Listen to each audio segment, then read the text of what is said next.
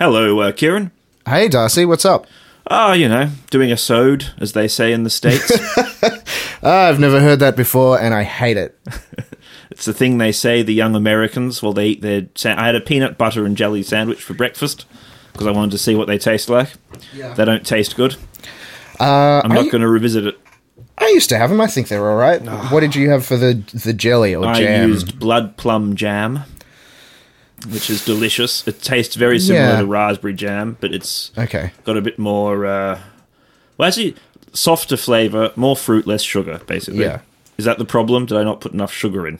I think so. I think the thing is you've got to have a really... you've got to think like an American. I specifically bought some white bread, pre-sliced white bread. That's the right move. Haven't had in the house ever. Yeah. It's just always crucial to understand that American cuisine is built on brioche. A very... Weird. Yeah.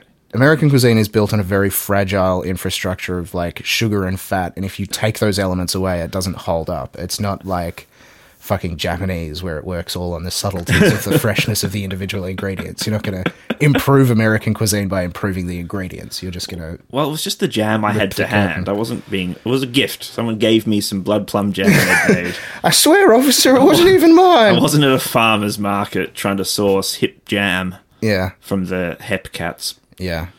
I used to like PB&J. That's what the cool kids who are down with the lingo call it. PB&J. But that said... My palate is the palate of a child, and I was a child. Well, that's interesting, because I was most reminded of fairy bread. Yeah. It had a strong fairy bread thing going on. Yeah. So that was just an experiment. I just wanted to see what they were like. I won't revisit them. Okay. And so if anybody wants to write in, I have a bag of sliced white bread that's either going to go to you or some birds. Let's hope the birds get it. I don't know what the... I just wanted to leave that hanging there.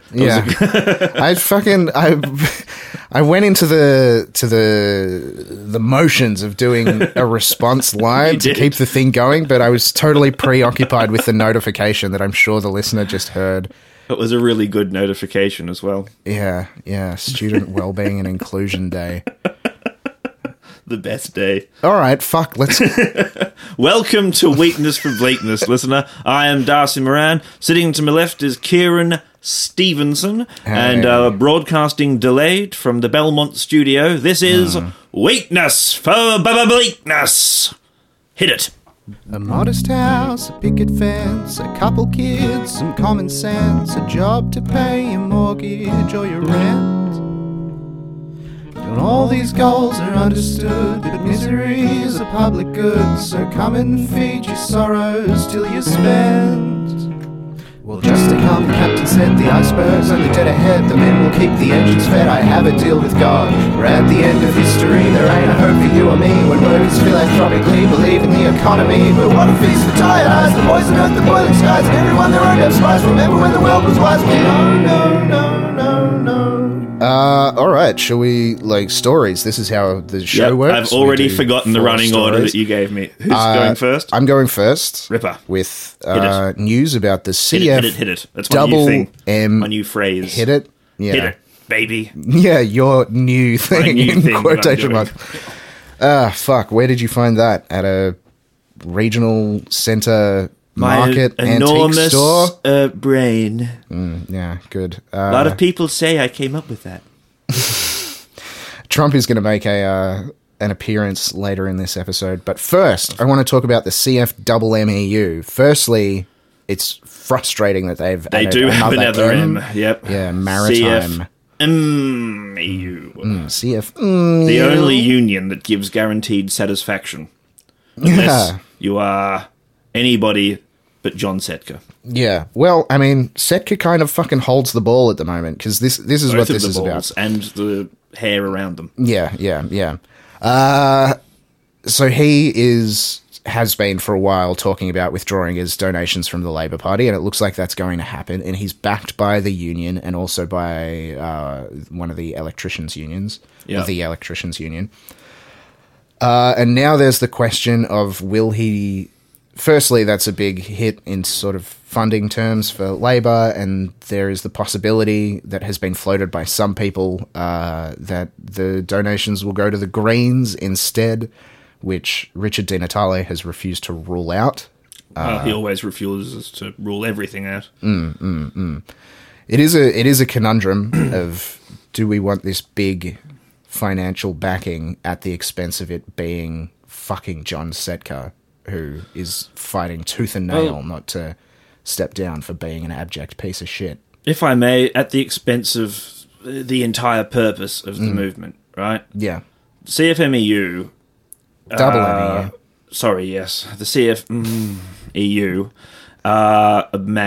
mostly a blokes' union. Yeah. And the electricians' union that's backing them is mostly a blokes' union. Yes. And most union members and most unionised workers are women in 21st century Australia. The average union worker is a woman in a sort of between 30 and 40, basically. Sure.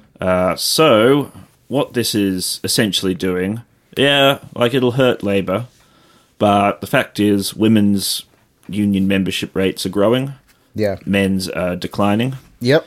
And if this is just a part of an old guard painfully dying, I say let them die. I would 100% be happy to let them die. I'm frustrated by the possibility that The financial hit will be compensated for. Like, you can always find money if you're a fucking politician. Yeah, and also, like, it's a mosquito stinging a man who keeps stepping into rabbit holes and rolling his ankle. Like, Labor is doing enough damage to themselves for the for the donation to be a minor thing. It's frustrating to me, the prospect that Setka might be able to just escape all repercussions by just pivoting and then spoiling the Greens. How long do you think that a Greens alliance with the mining and forestry unions is going to fucking... That's a very interesting thing. Such a ridiculous suggestion. As you know, I have... It's going to last maybe... I would give it 2 months at the absolute most. Yeah. I mean, but you're being too optimistic, Darcy. I have no faith in anything. And while I have my problems with the Greens as a party and the sort of the scope of their focus and whatnot, I think that they're an important force in this extremely fucking inert political landscape that we find ourselves in. And the idea that they could fuck themselves is a bummer to me. But yeah, I think it would on the balance, you're probably right. It would harm their reputation with their base enormously if they were to be the ones who stepped in to protect John Setka. Fucking oath it would. Yeah. But as it would be a short-lived...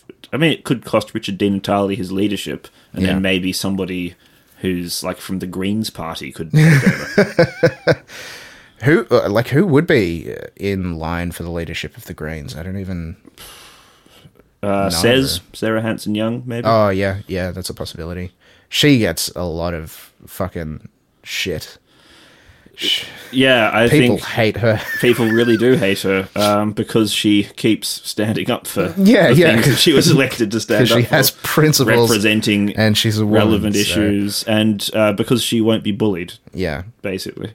And because, yeah, she's just like representative of the sort of and quote, also unquote, she's a woman. Yeah.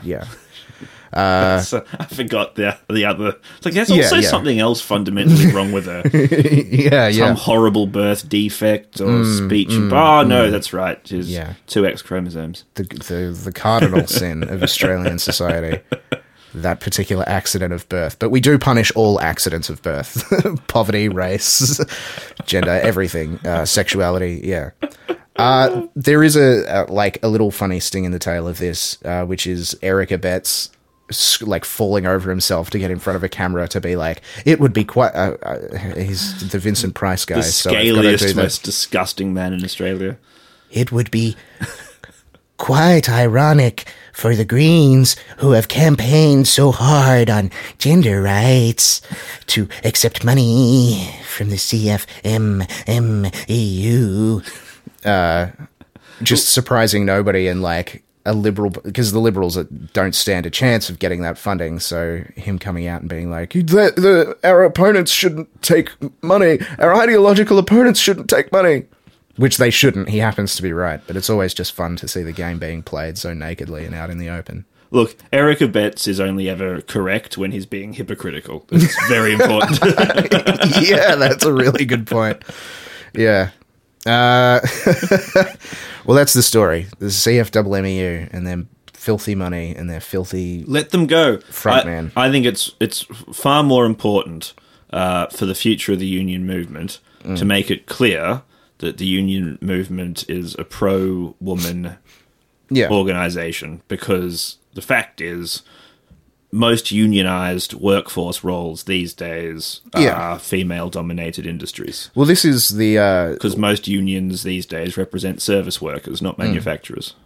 When people are... Not that there aren't women in manufacturing, but it's about how the chips have fallen with gender dominance in different industries. That's like something that's important to bear in mind, because when people bitch about identity politics from either side of the divide on that one, when people are like, oh, we need more women CEOs and these class-based reforms aren't going to help, and when people are like, oh, we need to focus exclusively on class stuff and not even think about identity stuff, like...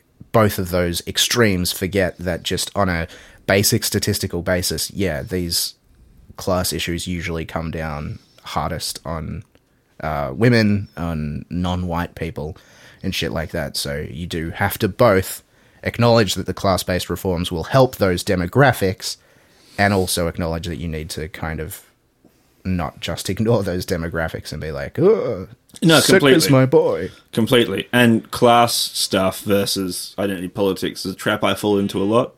And that's because I have the default identity. It's therefore not... Apart from if, like, Jewish stuff creeps in sometimes into the margins. But generally speaking, I've got a pretty safe identity. So I do tend to neglect it. Yeah. I mean, it's easy to neglect in our position, for sure. But it's also easy to get wrapped up in that at the expense of all others. See, for example, Kamala Harris. Kamala! The cop.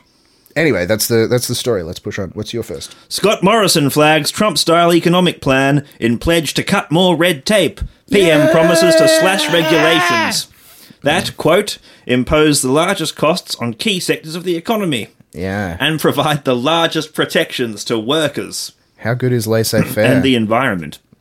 Laissez-faire is a system... I just want to remind viewers who are not aware of this, but during the 19th century, when laissez-faire economics was at its gung-ho heights, there was a capital crisis pretty much all the fucking time. There were some brief periods of post-crisis prosperity, and like there was rapid growth everywhere, which obviously disguised the crises to some extent. But bankruptcies and disasters were commonplace in the 19th century, really commonplace. There was almost never a moment without a massive disastrous financial scandal or bubble or piece of mayhem. Yeah. It was a terrible way to do business. Well, because, the raw stuff of unfettered capitalism is a fucking, like, weird, mutagenic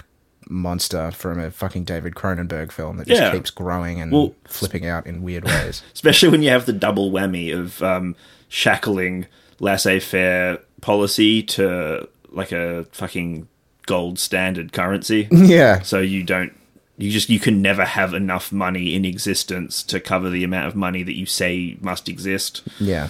That's also not good for confidence. No. And consistency. Yeah. So that was a big problem as well. But the existence of fiat currency doesn't mean that laissez-faire economics is anything short of another recipe for another disaster. Because fiat currency can also overheat bubbles in a way that you didn't get under gold standard or silver standard or whatever clay standard. Yeah. Anyway, after 6 years, this is from The Guardian, by the way, from Amy Remikas. Yes. The Coalition have been telling us about these amazing reforms they've got in the pipeline since before they beat Rudd and Gillard. And really all that they... I don't know, what have they done? in the past 6 years that's been like a kind of heroic reform? Been tax cuts. Well, yeah, there's been tax cuts. There was, I mean, the first tilt at it was the 2014 budget, the notorious hockey budget, about 10% of which went through. When he was having the time of his life. Yeah, because the entire right. fucking country that wasn't a bloodthirsty landlord or employer was like, what the fuck is this?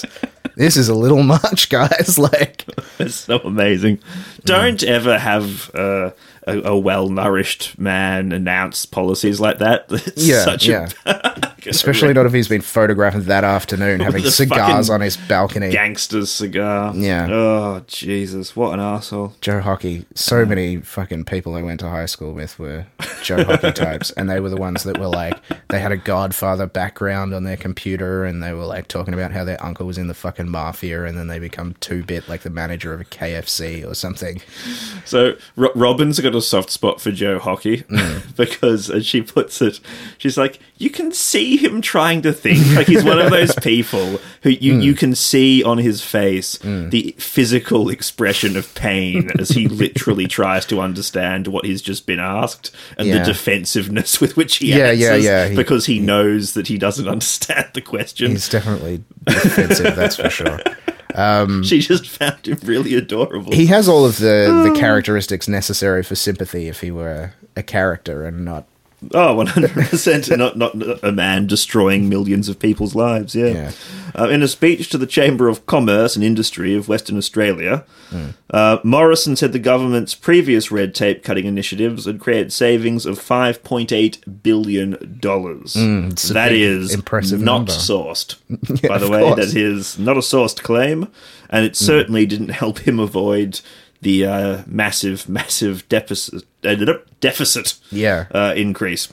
Yeah, that old bundle of fucking illogicality. Yeah, anyway, sorry, go on. This is the chilling quote right here. Yeah. Rather than setting targets for departments or government agencies, okay, we're removing accountability. Yeah.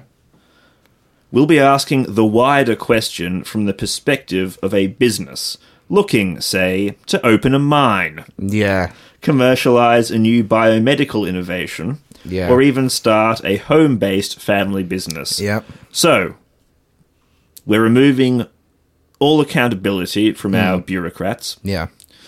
We are slashing regulations designed to preserve the existence of our life on this planet. Yeah. And we are going to have options for those of you who will be made unemployed. Yeah. You can always become an Those Avon options will not be welfare. Yeah. They will be bootstrap bullshit. Yeah. Open a Gewgaw shop. Everybody's doing it. You can get fucking a shipping container full of cheap cheap imitations of good cutlery, and open up a fucking homewares store in the middle of a suburb for some reason, as if anybody's ever going to go there, and then subsidize it with who knows what. It's okay. You can run your home business very efficiently because of the new national broadband network. Yeah. Delivering the same speeds as the previous copper network. It's never been quicker to post an ad to Craigslist saying that you'll let a rich person beat you up for $20. It's never been slower either, but it's never been quicker. That's crucial. You used to just hang around the park. Yeah. Took ages. And at least you could get some exercise, though, and meet people. Now, by focusing on regulation, this is a corker, from the viewpoint of business, we will identify the regulations and bureaucratic processes that impose the largest costs on key sectors of the economy and the biggest hurdles to letting those investments flow. Yeah. By focusing on the justice system from the perspective of murderers, we'll be able to see where along the line, they're being detained from conducting their activities. I caught that one as well. Regulation from the perspective of business is the fucking wildest idea ever. From this thing, let's look at this thing from the perspective of the thing that it's supposed to be a check and balance against.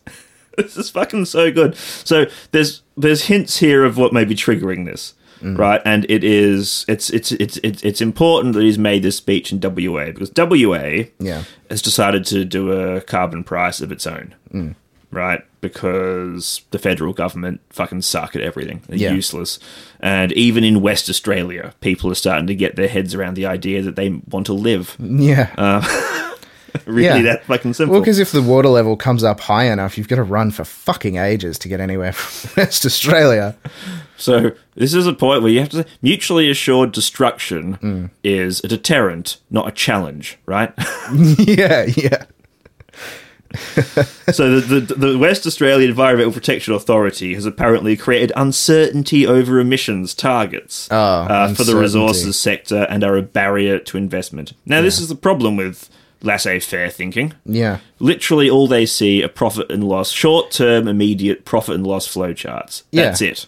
Yeah. Laissez-faire policy means you can't plan for the future. It means you don't believe there will ever be a future. Literally all you're focused on, you're not thinking like an economist or a scientist or an engineer. You're thinking like an accountant. Yeah. And I don't have any particular antipathy or hatred for accountants, but their job is to focus on immediate financial snapshots of what's happening in a company. Yeah. It's not their job to work out vast future implications. Yeah. They're typically one smallish department Yeah. of a much larger company, unless they're a specifically accounting company. But They know. don't factor in opportunity costs. They don't factor in a slew of issues. Yeah, right? human They're costs, ethics. It is just their job to analyze profit and loss. regulation, government, like except insofar as it It's a fucking contains the very important job.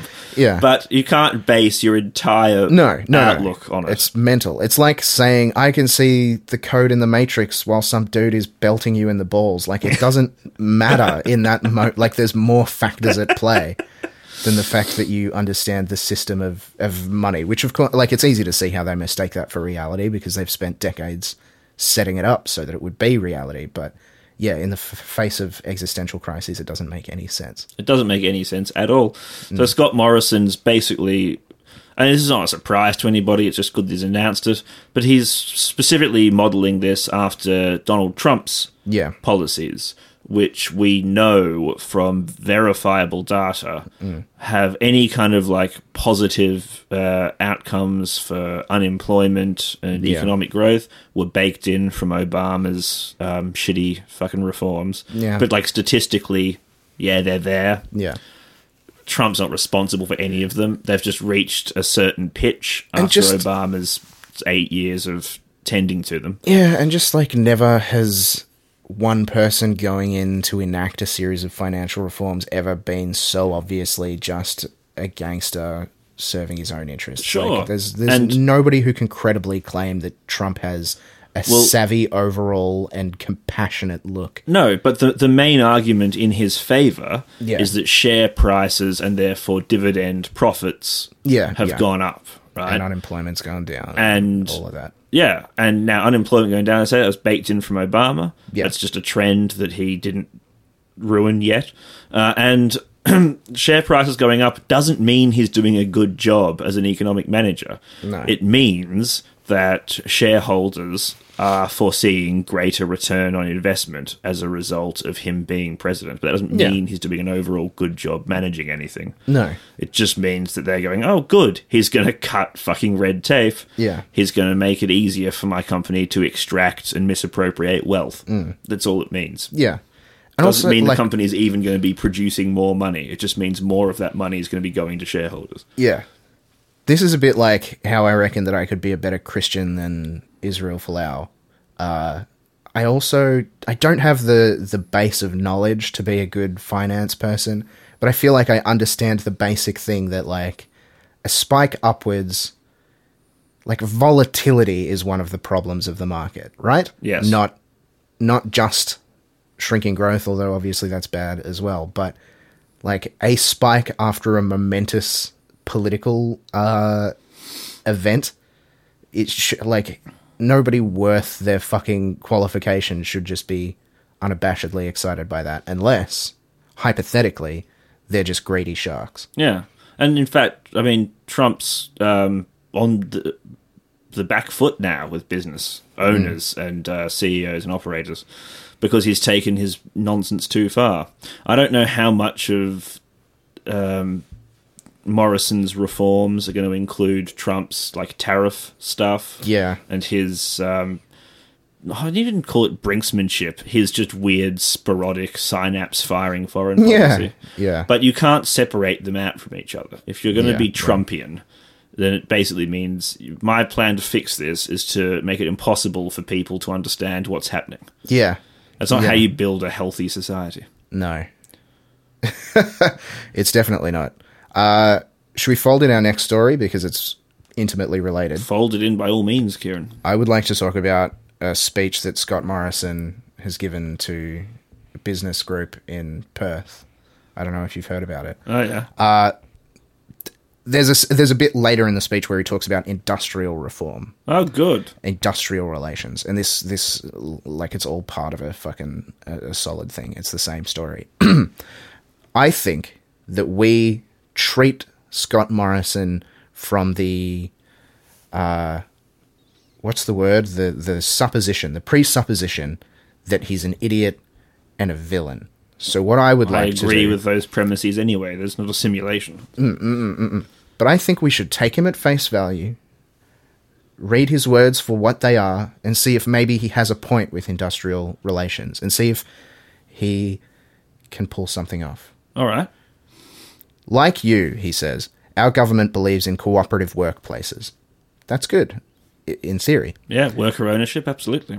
In his new capacity as Minister for Industrial Relations, I am asking Christian Porter to take a fresh look at how the system is operating and where there may be impediments to shared gains for employers and employees. Any changes in this area must be evidence-based, protect the rights and entitlements of workers, and have clear gains for the economy and for working Australians. So far, so good. Yes, surprisingly good. Suspiciously good. We would expect business organisations such as yours to build the evidence for change and help bring the community along with you too. There's Is this the like sting. asking them whether what the government should be doing to make them more profitable? Yeah. It's fucking. It's new work choices-y kind of stuff. He's talked already about the flexi casuals thing, where you would get all of the detriments and none of the benefits of being a casual. Basically, just legalizing the sham contracting shit that they've been doing for a while. Broadening horizons for enterprise, Kieran. Yeah, sorry, broadening horizons for enterprise. Fuck, you socialists are so negative. I'm gonna starve to death. Change the record. But the crucial thing there is, political speak. We've got to protect workers and shit. But the code there, and we expect you to lead the debate, and crucially to bring the public with you, is we want you to start drumming up horse shit around industrial reform, which they've been doing admirably, saying that workers are too expensive, don't want more minimum wage, don't want more entitlements. So yeah, expect industrial reform to get a big fucking shot in the ass from business groups who are the dumbest people, I think, on the political stage in this country, because they say with one breath, I can't afford to put my workers' wages up because people just aren't buying that much coffee anymore. So my cafe can't put its wages up. I would have to close down on Sundays, our most profitable day. Well, I mean, and this then is... with the other thing being like, why can't anybody buy coffee anymore? Because nobody has the fucking wages to do it. Sure, but they are being stupid, but it's also beyond them to an extent, because the fact is an individual cafe can be in this position, right? Yeah. Because it's not a rationally ordered system. Yeah. There aren't enough resources for what they're trying to do. That's why we keep having financial crises. Yeah. And it's not the fault. Again, it's a systemic issue. When you get into a situation where you say, all right, what's happening isn't actually the fault of a particular capitalist. It's an inevitable situation brought about by the structure of rentier class existing in the first place. Yeah. A lot of capitalists are at their mercy as much, like petty capitalists, cafe owners, are at the mercy of this shit almost as much as workers are. Yeah, of course. They have because without market influence, you can't engage in the necessary thuggery to make things profitable. Yeah, for sure. And I have sympathy for people who want to open a cafe and can't. But the fact remains that a lot of the Also, people though, who get... if you want to open a cafe and can't, don't worry, you're dodging a hell of a bullet. Well, yeah, firstly, an running a awful cafe life. is terrible. But, like, the type Jesus. of person that I resent is not the person who's legitimately passionate about opening a cafe. It's the person who thinks that hospitality is where the easy money is. So they open a cafe, they get their fucking focaccias from the same catering company as everybody else. They burn the fuck out of their coffee. They underpay their staff. Why does nobody They use don't- actual focaccia to make focaccias? Why does everybody use I don't know. Turkish bread? I don't know. I wasn't expecting to meet You on have the to, gourmand if you want to call it a cultural battleground. focaccia, the most important ingredient is actually the focaccia. Yeah, sure. I mean, I agree with you in principle. I don't think that it's the most germane issue at hand, but It's okay, we can disagree on things, Kieran. We're still friends. yeah, I never really thought about it. But these people who don't know, they're shit at it. They're shit at running the business. They don't have any passion for hospitality, for coffee, or for food. They just think that if they scrape together the money for whatever deposits they need to pay and open up a cafe, that they're then entitled to get good money in return. And people see the fact that, you sell coffee costs, 20 cents worth of beans to make, and you can sell it for close to $5, and they go, wow, what a return. Yeah. But it's in real terms, you're still not making a lot of money. Yeah. It's fucking... Anyway, yeah, that's the second half of that. Not only the red tape shit, which is very alarming, but also the IR stuff, which is also very alarming. It is very alarming, and it's the old quote from dear old J.M. Keynes, you're operating on the basis that the worst people acting for the worst motives will bring about the best society. Yeah. Really stupid. I know JM has ups and downs in popularity, and he was fundamentally... do you know who reminds me of him a lot, actually, is Liz Warren. Oh, yeah. Right, and this idea that you've got somebody who's like, well, I mean, maybe we can make capitalism work if everyone in the room isn't a complete fuckwit. Like, let's try it. Yeah. A sort of weird cooperative capitalism, almost. Yeah. Like it's better than neoliberalism. Yeah. At least the it is. people advocating for it have thought about the theory. At least you can say with confidence that there's one conscience in the room. Yeah, and we know that capitalism did work best under Keynes' principles. But anyway, days are done. Yeah. What was my next one, Kieran? I can tell you it was about the Arab world turning away from religion. The Arab world is turning away from religion. What a bombshell. That's a tasteless... Whoa. Well, funnily enough, also views on aggression towards America are completely unlinked to that, because there's a constant level of people polled believe, quite frankly, that America deserves to have the shit kicked out of it for what it's done to their region, which I think is fair. It's interesting that it's not in fact because of some mind virus dogmatic religion, but of the material reality of having your shit pushed in by a bully day in, day out that makes you hate America. Yeah, very much a feeling in the Arab world that America is trying to destroy them for some reason. Yeah. Can't imagine why. Some sort of post-colonial paranoia, no doubt. All of this freedom envy that the Arab world has...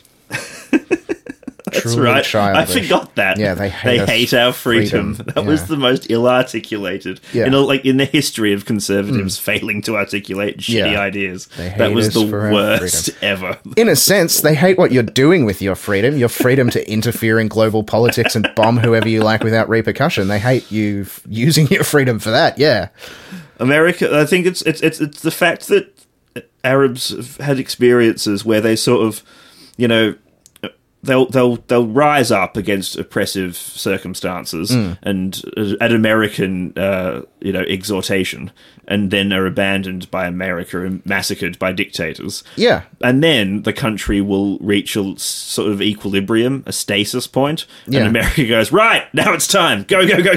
Yeah, bomb the shit out of it.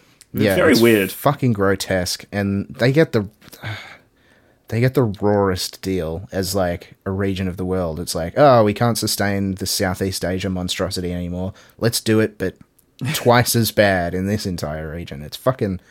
I legitimately can't... I think that they should be stopped, but I can't find it in my heart to blame the logical sort of operating principles of most terrorist organizations that are anti-US. Because I would be fucking tempted as well. Well, it's like the IRA, isn't it? It's like, okay, operating into the 1980s, maybe not necessary. But, pushing it a little bit. For most of the past 900 years, like on board. I get it. Yeah.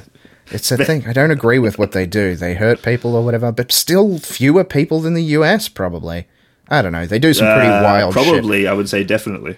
I don't want to go to bat too much for them, because then, somebody will point out one of the terrible fucking beheading videos or whatever. All violence is bad, but you can't blame kids for joining up, is what I'm saying.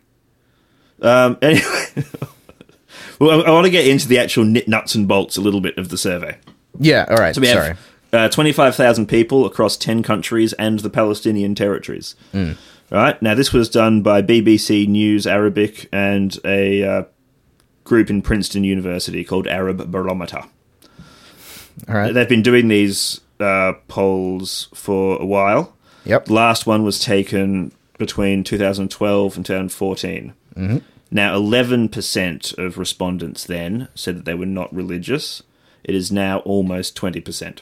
All right. That's a jump. It's a 7% jump in 5 years. So 7%? 11 to 20, isn't that 9%? Almost 20. I was being 20. dramatic. All right. So 18%. Yeah. Okay. Right. So, but that's a tenth to a fifth almost in a very short space of time. Yeah.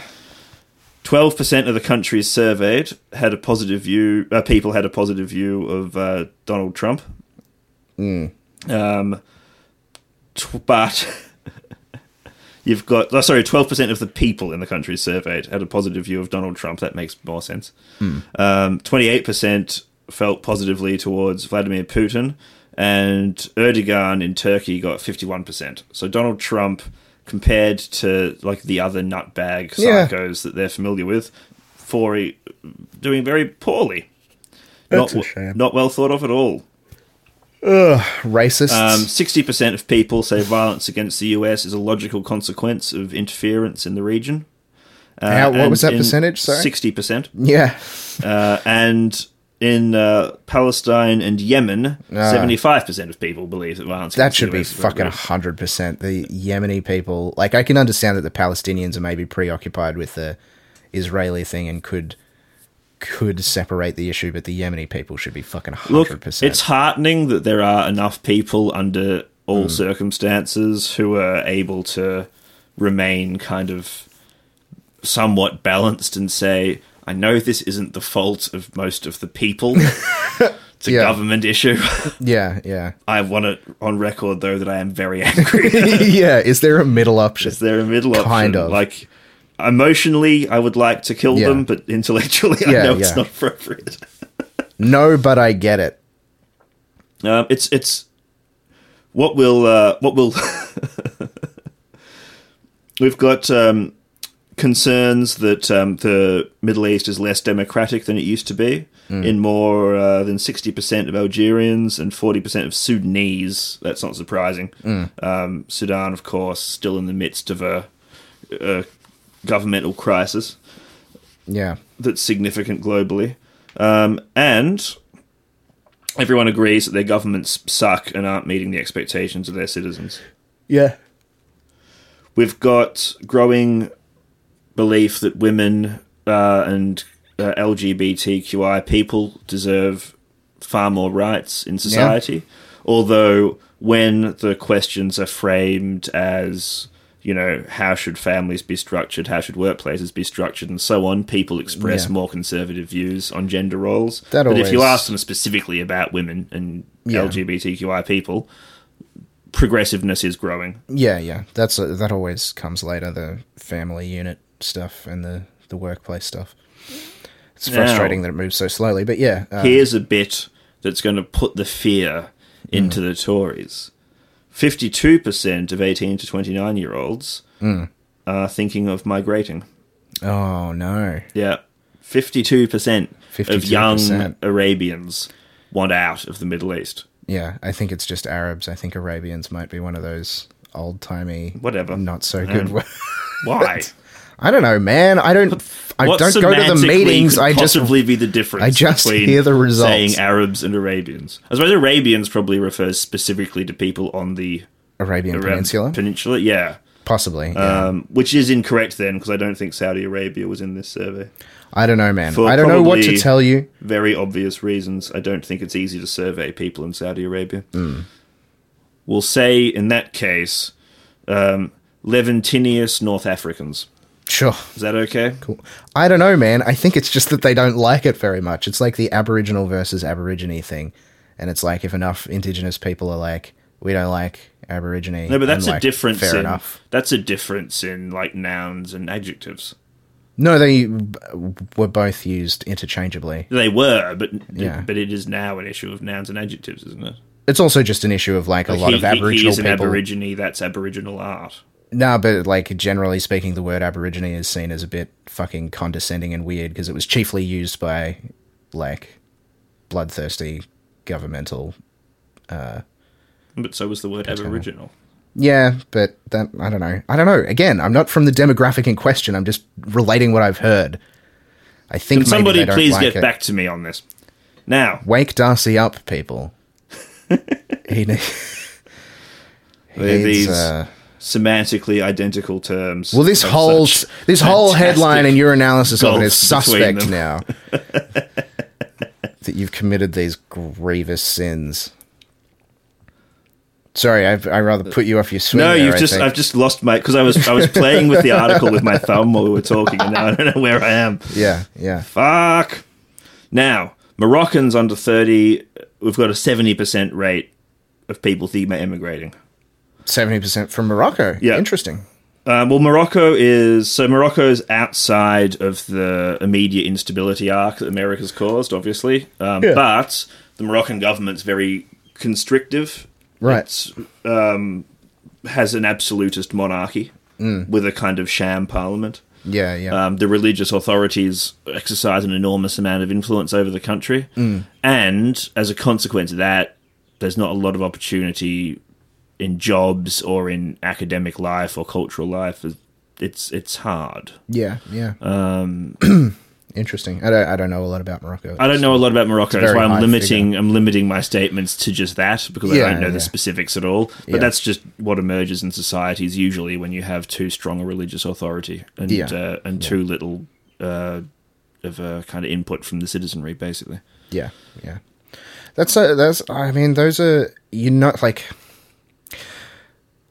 I know all of this, but it's really good to have down on paper. Nice to have some numbers. That people are generally like pretty thoughtful, pretty logical, pretty human. Almost like they're not fucking subhuman. It's a kind of decaricaturing of the region and the people. That's a good way of putting it. It's important for Western audiences to absorb. Yeah. This idea that that Sam Harris needs to shut the fuck up, basically. Yeah. You know, there's this marvelous bit where I can't remember, was it Reza Aslan, who's not a man free from problems himself, but pointed out ages ago the New Atheists' problem is that they are fundamentalists in their interpretation of religion. And Sam Harris's response was like, yeah, but it's the only way to read the text. Yeah. That argument always bothered me. That no, actually, logically, you have to organize yourself in the way that I've refuted, because otherwise it doesn't work. It doesn't work otherwise. And I understand the New Atheist, I understand the fundamentalist position as being like, yeah, but it's what it says and it's a holy script. Yeah. I don't get to interpret it. It's like, yeah, but people do. Yeah. It's the fact is people fucking do, you know? It makes no sense that the Liberal Party have ever won an election in this country, and yet they have won most of them. Yeah. But, you know, people don't behave like computers analysing data. They just don't. One of the great flaws with economics, I was appalled when I learned about Homo economicus at the start of my economic training, and this idea that economists, to this day still, by the way, straight-facedly are like, oh no, well, people behave rationally, and that is the basis of all of our theories. Yeah. Horrifying. Yeah. But in any case, that's a tangent. Yeah, the Muslim community in Arab states turns out to be much less of a Muslim community than we may have thought, and may very well primarily just be a human community. Yeah. Well, still 4/5. Well, yeah, but these are Religious, countries where it's not super easy to necessarily say that you're not the subscriber as well. It's this, the same way that And in the West 100 years ago, everybody had to say that they were a Christian, and there wasn't a specific breakdown of young people's views towards religion as well. Yeah, I'm assuming the spike is from young people. Probably, yeah. And if you eliminate older conservative pollsters or from the... Are you advocating the elimination of old Middle Eastern people? All old people. Yeah, I'm with you. Really, like... Anyway, I won't go into that. Not mum and dad. I like mum and dad. Yeah, it's always not mum and dad. All the other ones. Yeah. All the ones I don't know, who I can blame for things. Yeah, not my mum or dad either. They get to live. Fine.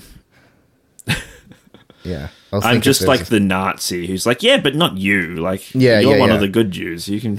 Yeah. You've always, done me solid at the bakery. Yeah. Yeah. Look, how would you like to stand at the line and take people's identification documents? I would find that an intensely boring job. And I wouldn't be able to focus on them. So I'd probably just let everyone through. Be like, I don't fucking know. Yeah. What's this Cyrillic? I don't fucking read. Just go. Well, that's a heartening report. Generally. It is a heartening report. It's also a very depressing report at the same time. Well, because it throws everything into as so many of these young people feel they need to leave the region. And I'm not I've no issues whatsoever with free movement of people. I'm 100% in favor of free movement of people. Yeah. But it's sad when people feel like that movement is a result of something that a forced migration, a pressure. Yeah. As opposed to just a desire to travel. Yeah, it is. When the numbers hit fucking 70%. When the number's more than half, and it's 70%, it's not because people are like, oh, well, I'd like to see the world. It's not a few entrepreneurial adventurers. It's something a massive crisis. Escaping some sort of danger or bondage or whatever, Yeah. Well, should we just... Well, if they're bringing bondage over, the Tories should love them.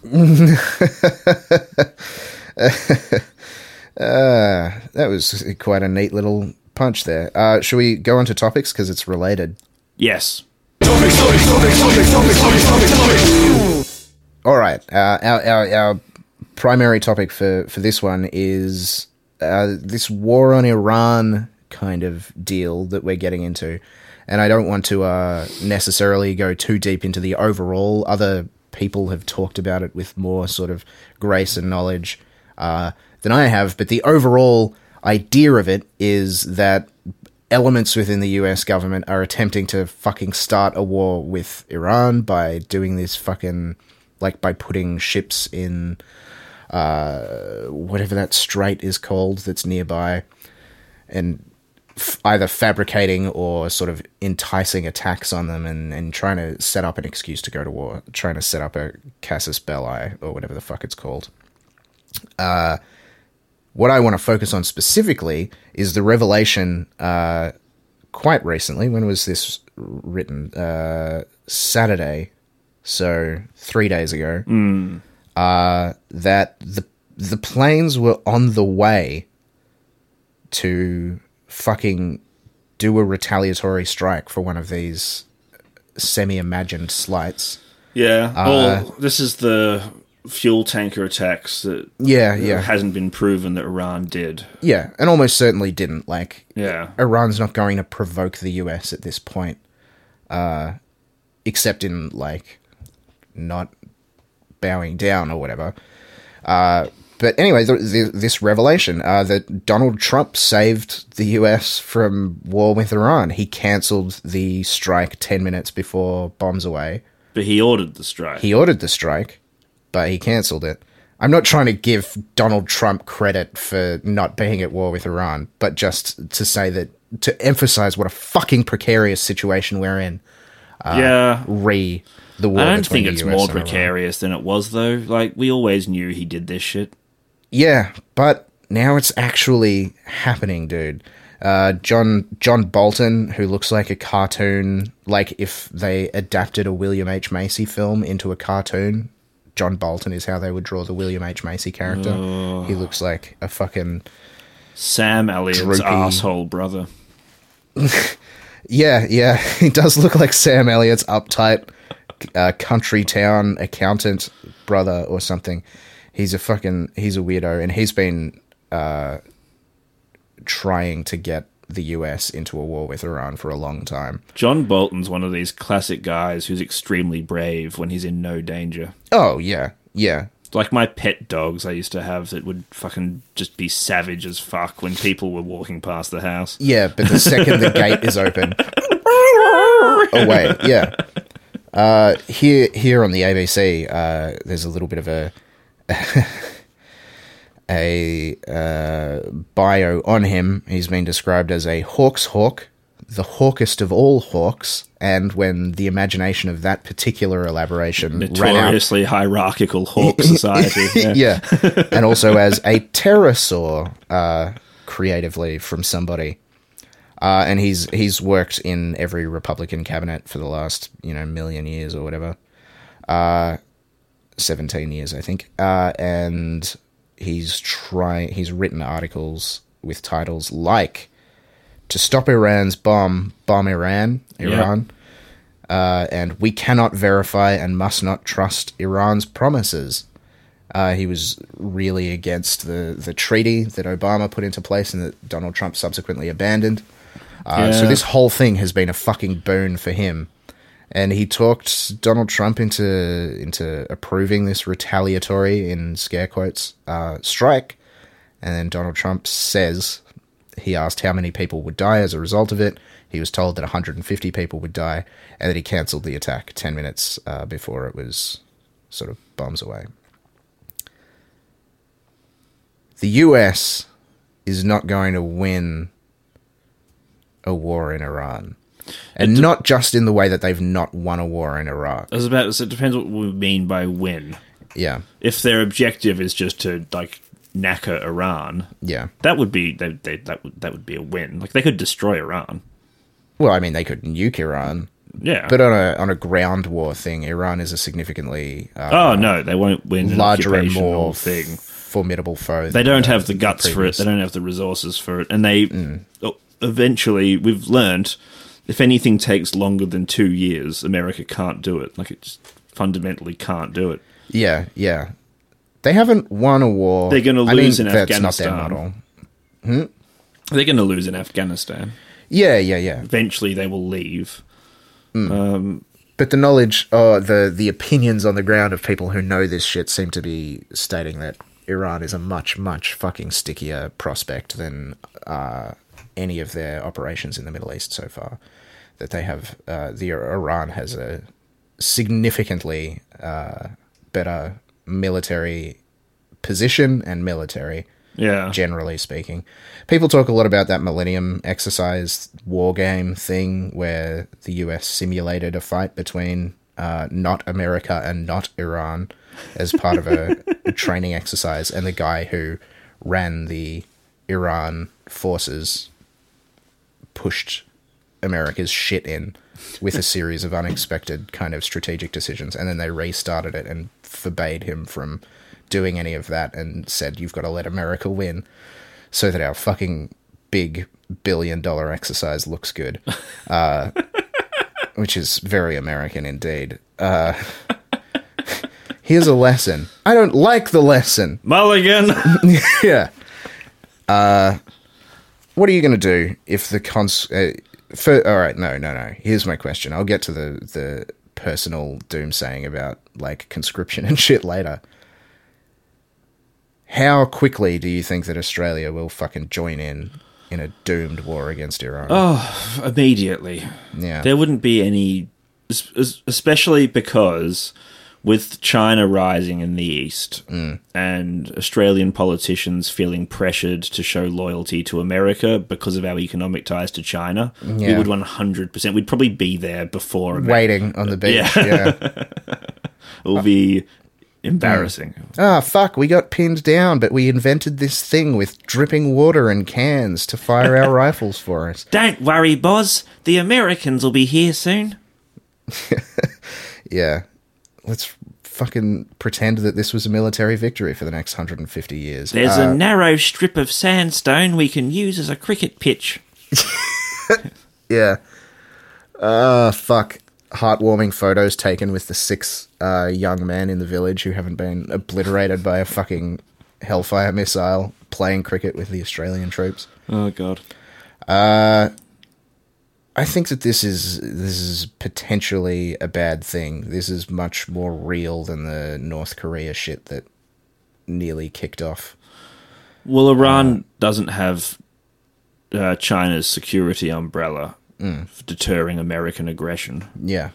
I think that there's a much higher chance that Americans think they can get away with attacking Iran. Yeah. Well, the real revelation from this article is that they just didn't finish doing it. Well, quite. I think they won't have any help from Europe this time, Yeah. excepting potentially the United Kingdom. Yeah. Oh, the UK will go in. If Boris Johnson is fucking leading the Conservatives and the country, then the Royal Marines will be there. Under Boris Johnson, they'll reinvade Iraq or something. Yeah, yeah.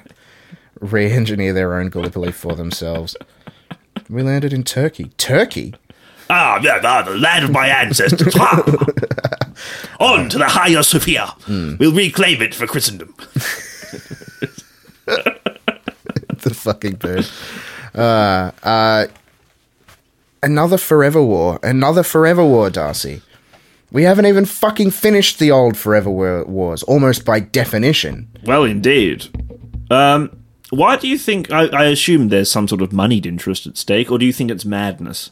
I think part of it is madness. Because the fact advisory circle around Trump is madness because it's John Bolton and his other fucking lackeys and shit who have just been aching to prove American dominance. Like, that's their thing. The America World Police. It's generally vibe. been sort of accepted that the Iran deal was Obama's meaningful contribution. Yeah. Basically, that was the thing that he succeeded in doing. Yeah. So they had stopped the bomb. Like, it was fine. There was no... But unless you were an Iranian, then Iran was absolutely no threat to you. Yeah. And then less than 5 years later, we're on the brink of war with them. Well, America is on the brink of war with them. And then And by therefore proxy, us. us. Yeah. Yes, the 52nd Yeah, state or whatever yeah. the fuck we are. The most loyal dog The ever. Puerto Rico of the Pacific. Yeah. Yeah. Yeah. Except in this position by choice. Yeah. Yeah. Do you reckon if there was a plebiscite to join... Nah, it would never get up, but, like, I think that 100% of fucking conservative politicians would join as a independent territory of the United States. Oh, On a absolutely. Plebiscite. Absolutely. They'd be like, yes. This is the great irony of Tories, you know. They're always banging on about strong borders and sovereignty, but they can't wait to be told what to do by America. It's Yeah. so weird. Well, that's the fucking position that we're in. Potentially, like, within the next couple of weeks, it could start to turn sour. These fucking oil tanker attacks are 100% the weakest fucking fabrication of evidence. Well, I can safely say that I have literally no idea what's going on with it. There hasn't been anything informative published anywhere. Yeah, yeah. I mean, apart from this one article about that from the ABC, that's just specifically about the attack. They're not about the oil tanker debacle. No shortage of groups in the Middle East who might have cause to attack an oil tanker. Yeah, and it's like, it could be anything. It could be a fucking civilian flipping them off for all we know. Could be a civilian. Wouldn't put it past bloody the bin man in Saudi Arabia. Yeah. Well, I think there's been 2 tankers that have been quote unquote attacked, and the first one was like a Norwegian ship, and I'm pretty sure that was just horse shit. Like, that was John Howard. Yeah. I remember the Tampa, you bastards. I'm not letting you get close this time. Yeah.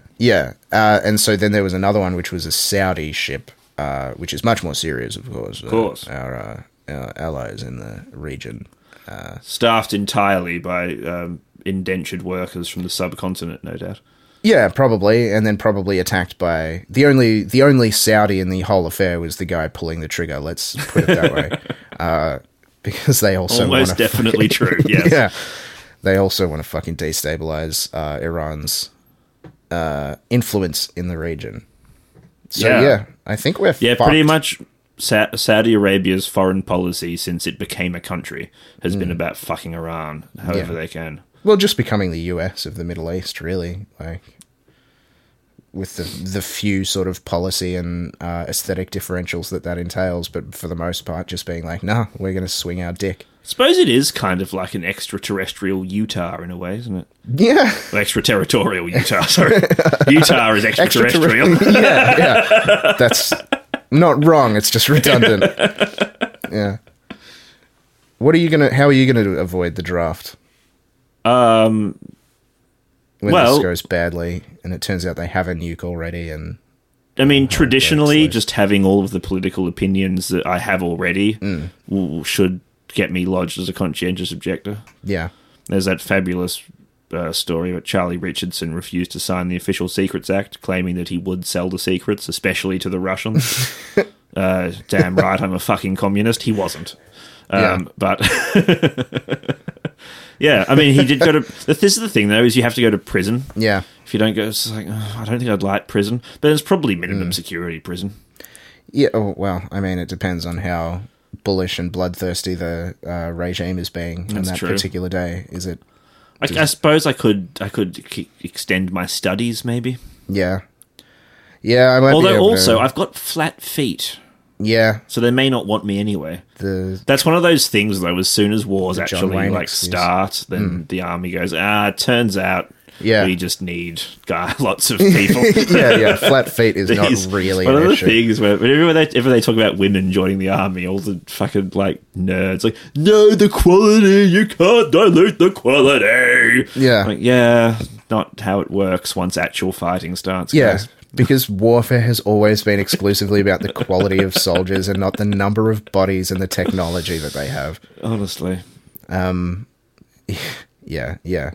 I think... Also, you can train women to be strong. This is a thing. You can... Much of the same techniques that work training men to be strong, women can do as well. Yeah. I have known some women who have been into fucking strength training who could kill me with their bare hands with quite a lot of ease. I know a female bodybuilder. She has a terrifying physique. Yeah, and it's just like the minimum floor for soldiering is floor FL. I thought she was sprinkling flour on something. She was actually just crushing a brick between her hands. Yeah. If there's a draft and I'm allowed into the army because I can do fucking the number of push-ups or whatever low bar they set for a draft boot camp. See which way to go. Yeah. Then any enthusiastic woman should be allowed in the army. And then I will call them rapists and murderers along with the others. But, whatever.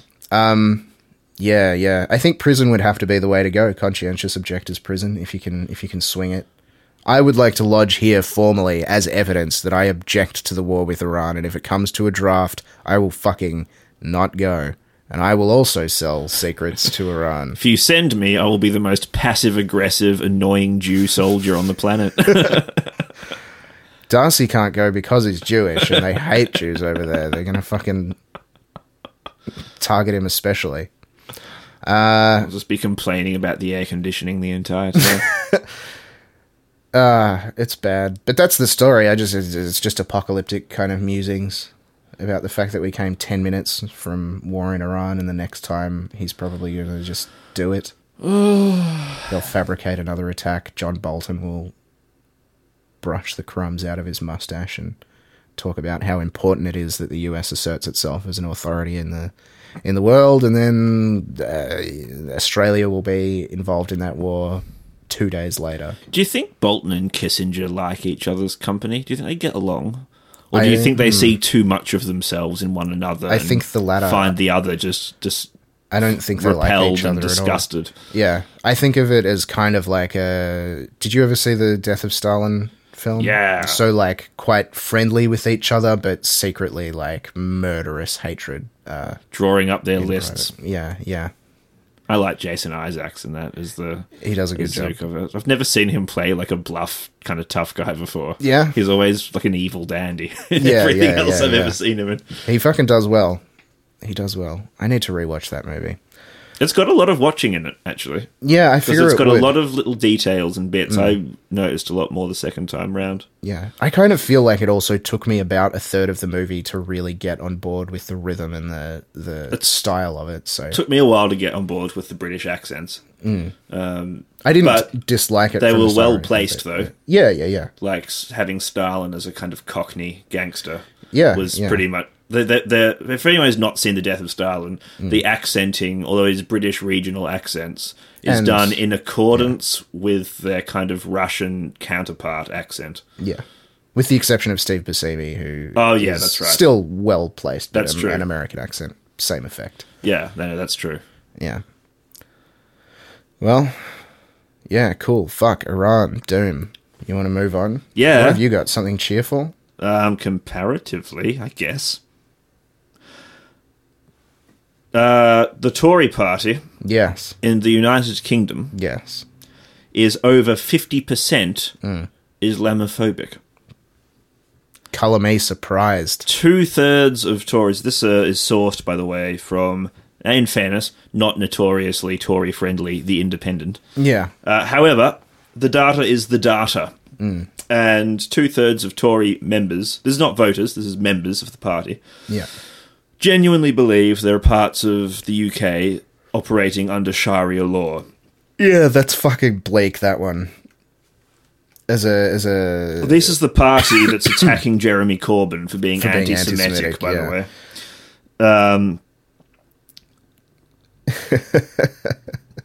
That's such a bafflingly high number. 40% of Tory members believe that there are no-go zones that non-Muslims are literally not allowed into, and that the police are afraid to enter. Yeah. How I did that one have- get off the fucking ground? Never see. How did it get off the ground? It was Like, I understand why... Katie Hopkins. Yeah. Sure. I think. Like, I understand why it was said. I understand the effect that it was trying to have, but the staying power of such a bald-faced lie. I mean, think it's still surprising. A lot me, of I Tory guess. party members don't travel around much. Yeah.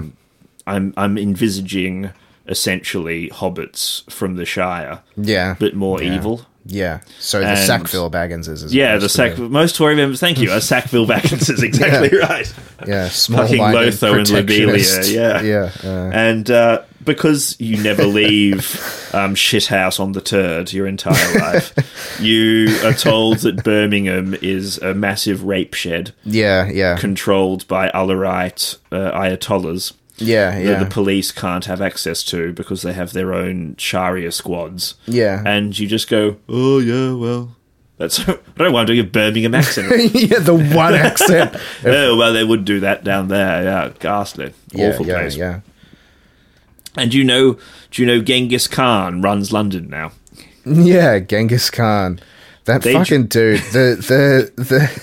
The fucking, like, I couldn't handle how tiring it would be to be Sadiq Khan and it just every day getting up and being like, I'm fucking British, and everybody just being like such a cunt to you. I'm actually an extremely boring, middle-of-the-road Blairite politician. There's nothing remotely fascinating about me Yeah. in the slightest.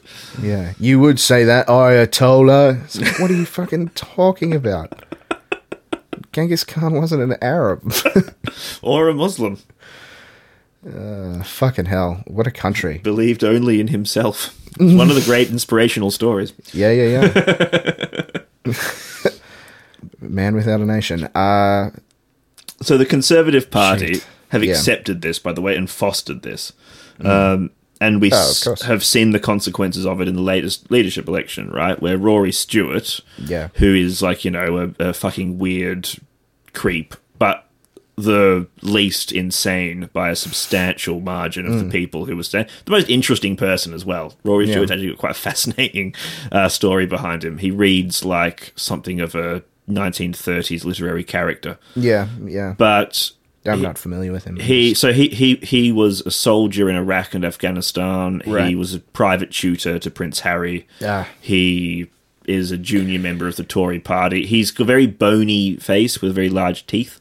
And England he- is just fucking lousy with these kind of posh former soldiers. I don't Yeah. understand what the fuck. Like James Blunt did it, and they all thought it was okay to come out of the fucking woodwork. Yeah, it's bizarre. Yeah, all right. But he sort of wandered around England with his enormous teeth, sort of going, "Yeah, Rory Stewart, I'm in the Kew Gardens if anybody wants to come for a chat." And he had his, in the, was filmed, he had his arm out. Yeah. As if he was holding a phone, but there was a professional cameraman doing the shot. Holy And shit! On why? Twitter, somebody tweeted at him, "Are you pretending to be holding a phone?" And he just wrote back immediately, "Yes." So he was completely, like, there's this weirdly honest. Yeah. They were talking about their drug use past, because Michael Gove got rumbled for cocaine. Yeah. To the shame of cocaine. I think yeah. most cocaine supplies just spontaneously combusted. Cocaine's fucking like public ticket has been dropping significantly. On the plus lately. side, though, it's now 20% cheaper. So. But anyway, so they all Michael. told these naff stories about how they were at university and somebody exhaled marijuana smoke near them and you know, all this sort of stuff. And Stuart just says, "Opium, yeah. I was at a wedding, you see, in Afghanistan, and it didn't seem like it would have been terribly acceptable to turn it down." Fuck, I can get behind that. Just So- because of the cowardice with which other people have been relating their drug stories. Yeah. He was great, and he was totally unapologetic about it. He's like, I thought it was the polite thing to do. It was Yeah. legal at the time in Afghanistan. Sure. And it was fine. And anyway, he said he enjoyed it, Yeah. but he wasn't going to do it again. He looks like a man who, he looks like a sort of 19th century sort of warning about the dangers of opium kind of portrait. Like he's one of those unhealthy boys. Yeah. The sallow-faced children of the Industrial Revolution. Yeah, totally. And he's a very flawed and disastrous political figure. Like, I don't like Rory Stewart. His voting record's very right-wing. Yeah. His outlook on life is very right-wing. But he was talking about going into the Brexit negotiations, and he was really discussing in public the idea that they would have to make compromises with the Europeans. Yeah. And that you don't get free trade agreements with anybody without compromise and without surrendering a degree of control over your sovereignty, and that if Yeah. Britain wanted to be part of the international community and not a fucking completely isolated dump state like North Korea, they would just have to make compromises. Sure. And he was the only person in the whole 10,000 people that were running for the Tory leadership who actually was prepared to make that concession publicly and tell the people about it. And he's gone. He was shafted pretty quickly. I think Sadiq Khan lost before him.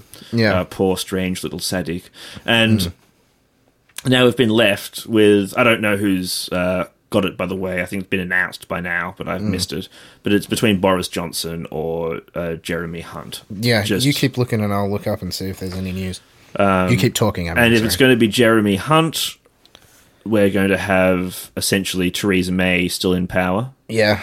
And if it's going to be Boris Johnson, Why in any fucking universe after Brexit, after Cameron, after Theresa May, would you elect a leader whose last name rhymes with cunt? In Britain, the land of rhyming chants. land of rhyming slang. No, well, it's slang but chants, you know, like football chant style. Sorry, chants. I thought you said chants, No. as it were. No, chanting. Yes, no, you're quite right. It would be a disaster for them. But so the fact that his surname rhymes with cunt is the only remotely interesting thing about Jeremy Hunt. He's, all that he's done in his career as a politician is damage the NHS. Yeah. That's pretty much it. I'm not aware of any other claims that he has. But Rory Stewart, of all the candidates, polled best with the general public. He had Yeah. pretty good approval rating from the general public. That's in, context of him being one of the options they had to pick. Yeah, Right? of course. Generally speaking, people aren't wild about him, but of the batch, he was the most well looked after by the public. But the Tory leadership, the Tory membership base, he did terribly. He did really badly with the party members. Boris Johnson, who is a disaster with the general public, who is hated by almost everyone in the UK, Yeah. whether you're a Remainer or a Leaver. Yeah, 'cause he's really soured the room against him. He huh? has, because everybody knows. The Remainers hate him because they know that he knew they were right and he campaigned against them anyway, cynically. And Yeah. the Leavers hate him because they know that he knows that it's a terrible idea to leave the EU. Yeah. Right? Nobody trusts him. Everybody hates him. He's also a classic example of an Englishman getting away with being stupid because he has a posh voice. Yeah. He is a fucking blunderboy for sure. Yeah, right. But, this is the accent of power and has been for the last 300 years. So, Yeah. even the Americans recognize it. Yeah. When you eat food, I say, where does it go? Because I know you eat the food, and I know it goes somewhere because it doesn't stay inside you. People all around the world tuned in to Top Gear for years Yeah. just to see Jeremy Clarkson go, "Hurrah!" Yeah. Like, it's extraordinary, the fascination and power that accent still holds around the planet. And it's all he's got. It's the only arrow in his I quiver. think we owe a debt of gratitude to Clarkson for revealing how, small-minded and spiteful and vile you can be while having that accent and doing it in public for so long that people eventually kind of twigged and were like, yeah, all right, he's a cunt. Yeah, because He's a total Jeremy Hunt. if you were to give Jeremy Clarkson everything he currently has, but give him an Essex accent, Oh, yeah, people he would have loathe him. gone nowhere. Yeah, he'd just be like, "Oh, what a disgusting yobbo. Let's move on." Yeah. And I say entirely the same thing for Boris. Yeah. No news on the leadership thing, by the way. Oh, marvellous. Well, anyway, in any case, the Tory party membership are now so far removed from the British public at large that virtually no British people believe that there are no-go zones in their country. Yeah. Virtually no British people believe that Muslims control territory within the UK that somehow violates British sovereignty. Yeah. 2/3 of the membership base of Britain's second largest political party, largest in terms of national parliamentary seats held, genuinely are so far removed from reality that they think their country is being smothered by Islamic insurgents. It's fucking wild. It's such an irrelevant threat, and kudos to whoever has kind of engineered this, because the mileage that they've gotten out of...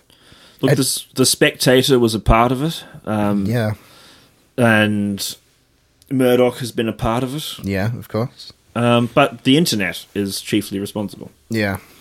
YouTube and Facebook, I'm afraid to say, and Google's search algorithm have completely fucked these people. Because the thing is, Conservative Party members are not computer savvy. They don't know how to look for information online. Yeah, so they get all of their info from fucking boomer memes on Facebook, and they get 100% shunted into some pretty horrible fucking places. Yeah. You know what? Given the two statistics that you've given today, Islam and the Arab world and Britain and stuff, between the two, the stats coming from the Middle East and the people's kind of outlooks there and their desire to emigrate, and the other one, the British one, about Tory members believing that there are fucking no-go zones controlled by Sharia law, I fucking hope that the Middle Easterners all move to London and take it over.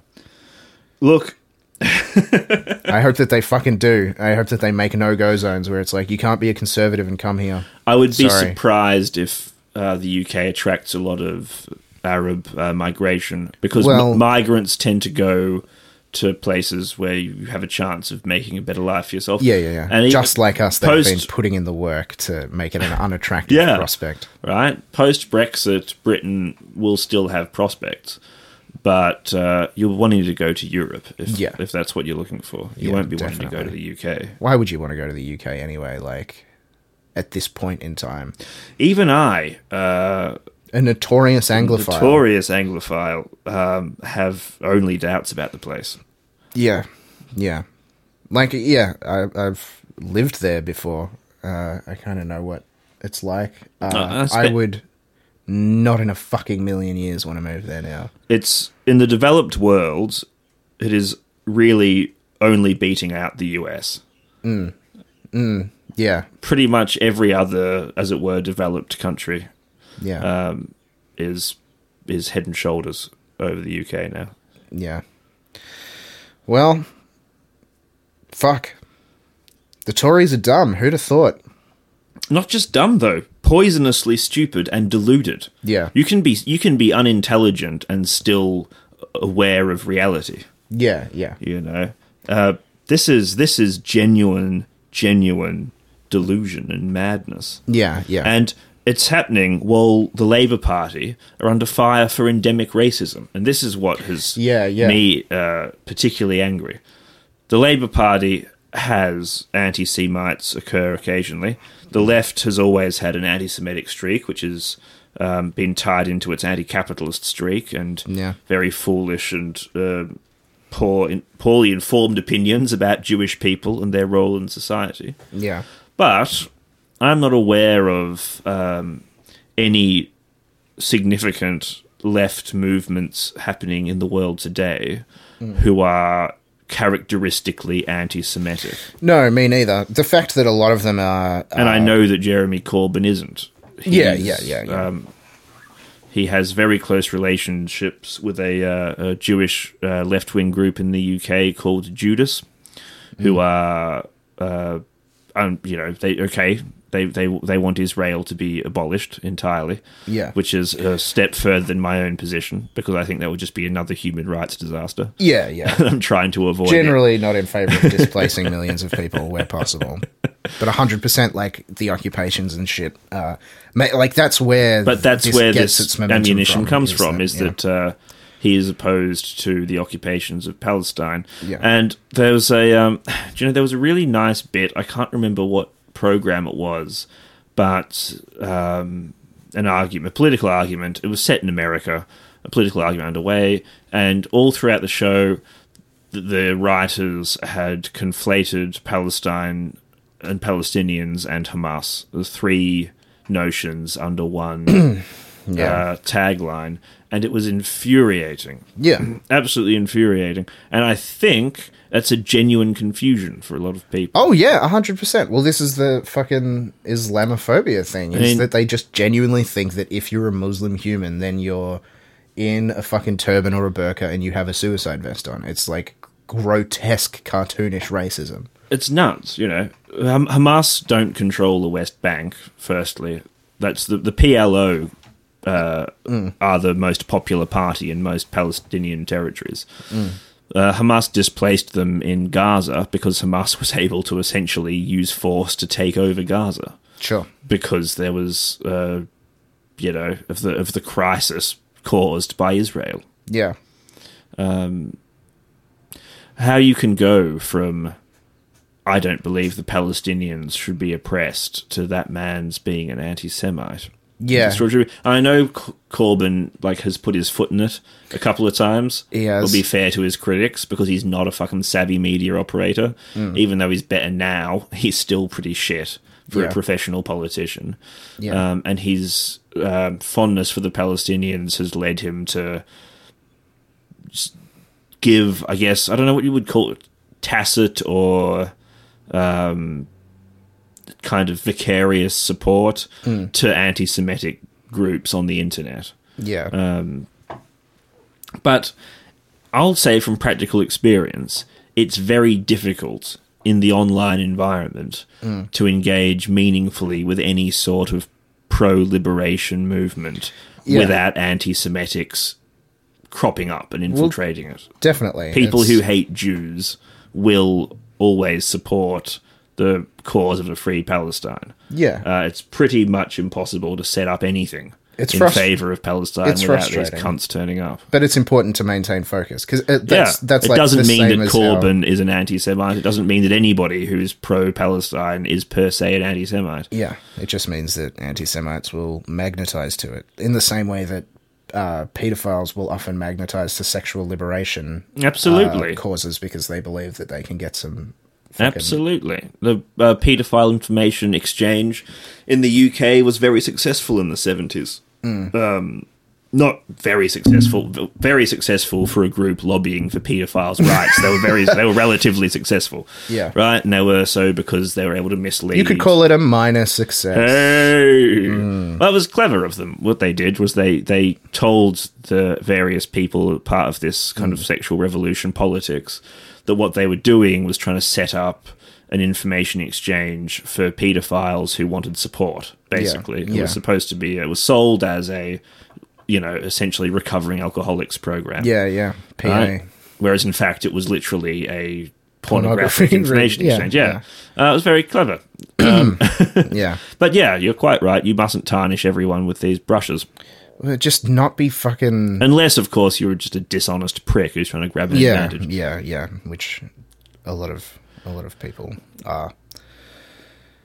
It happens often. Well, you heard it here, folks. Darcy not only supports anti-Semitism, is a self-hating Jew, he's also called... I do find a lot of pedophiles are clever. I find a lot of this very difficult in social situations.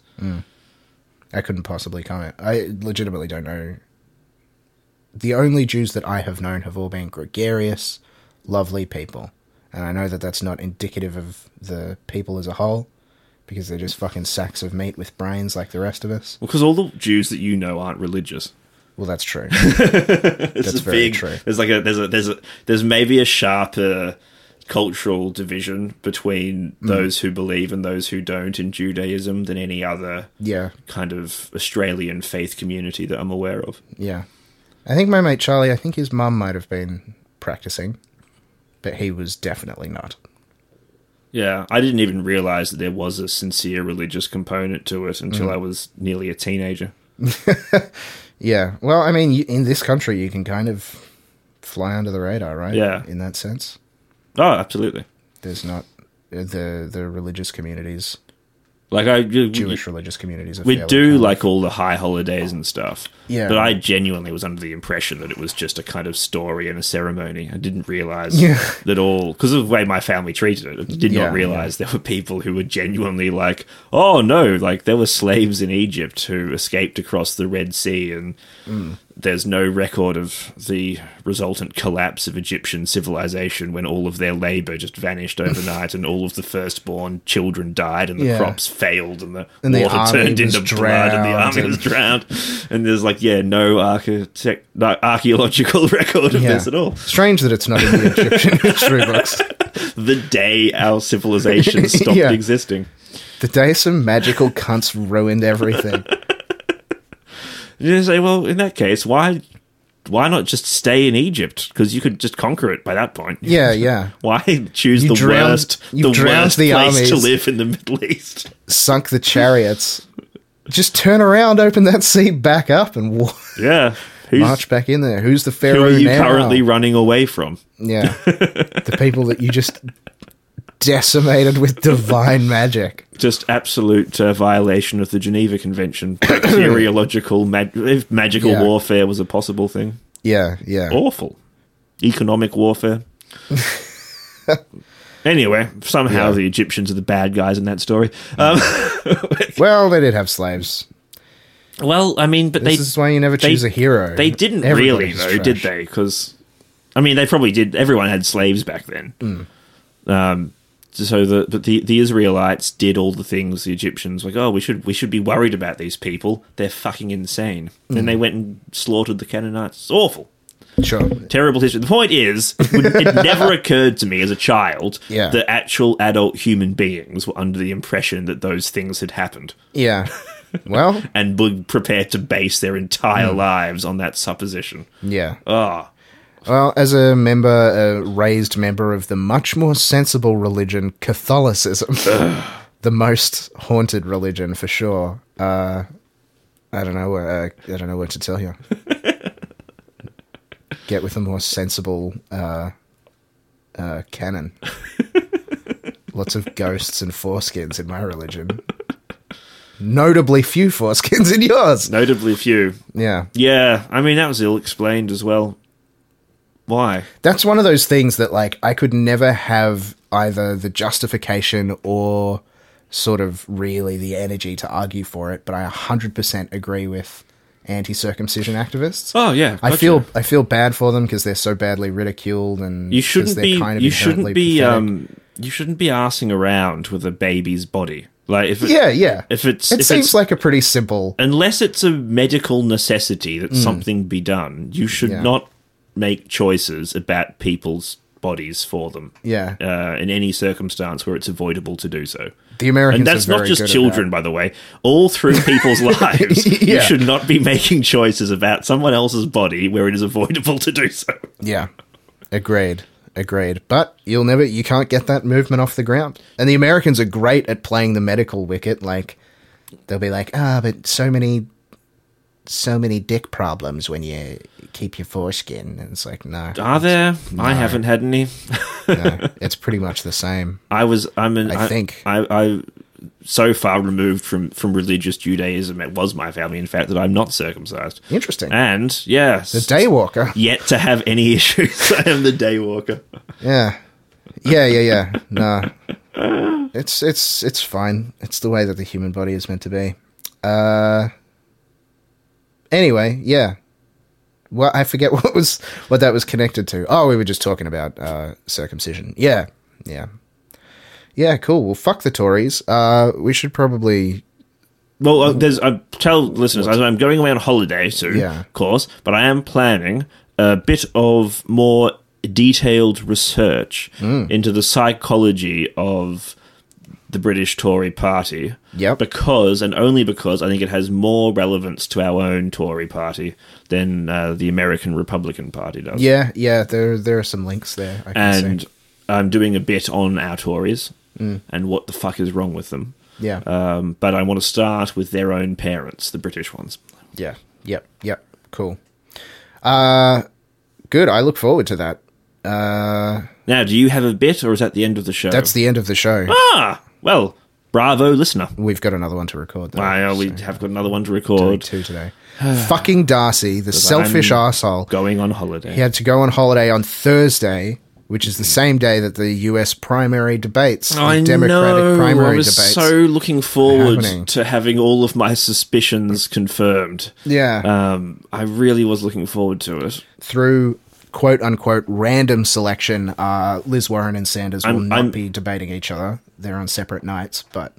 Is that right? Yeah. So it's just going to be them beating up some children. Well, It's going to be like a really tedious, badly plotted WWE arc where the inevitable silverbacks end up in the ring together after going through all the jabronis. well, here's what they're definitely doing. They're putting Warren in with people that she can beat. Because they want Warren to come away from the debates as the star of that. That's true. She'll beat everyone who isn't Sanders. And in the eyes of some people, she will beat Sanders. But particularly the people that she's been put up against, which is like Beto O'Rourke and Amy Klobuchar, like people whose stars have already fallen. Never heard of Amy Klobuchar. Oh, she's the one that throws telephone books at her staffers and stuff.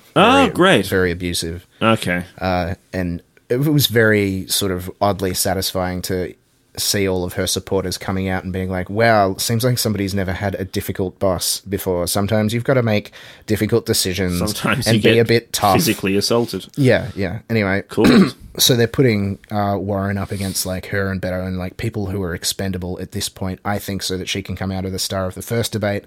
And then they have Sanders up against like Biden and some others. I think Sanders will Buttigieg beat will come in. Biden. I'm bothered though about perceptions of Biden and how he seems to have this fucking hero shield going on. One of two things is going to happen in the debate, which will primarily be between him and Bernie. Either what the Democratic Party is hoping will happen is that he will cement his place as like a sensible, talking middle kind of dude, or he'll beef it really badly because he'll say something like, "Oh, the status quo won't fundamentally change," which is on record as saying recently. And Indeed, Bernie Sanders, who again this time around has nothing to lose and is acting like a really like crotchety old dude, which I dig heavily, will be like, "That's simply not true.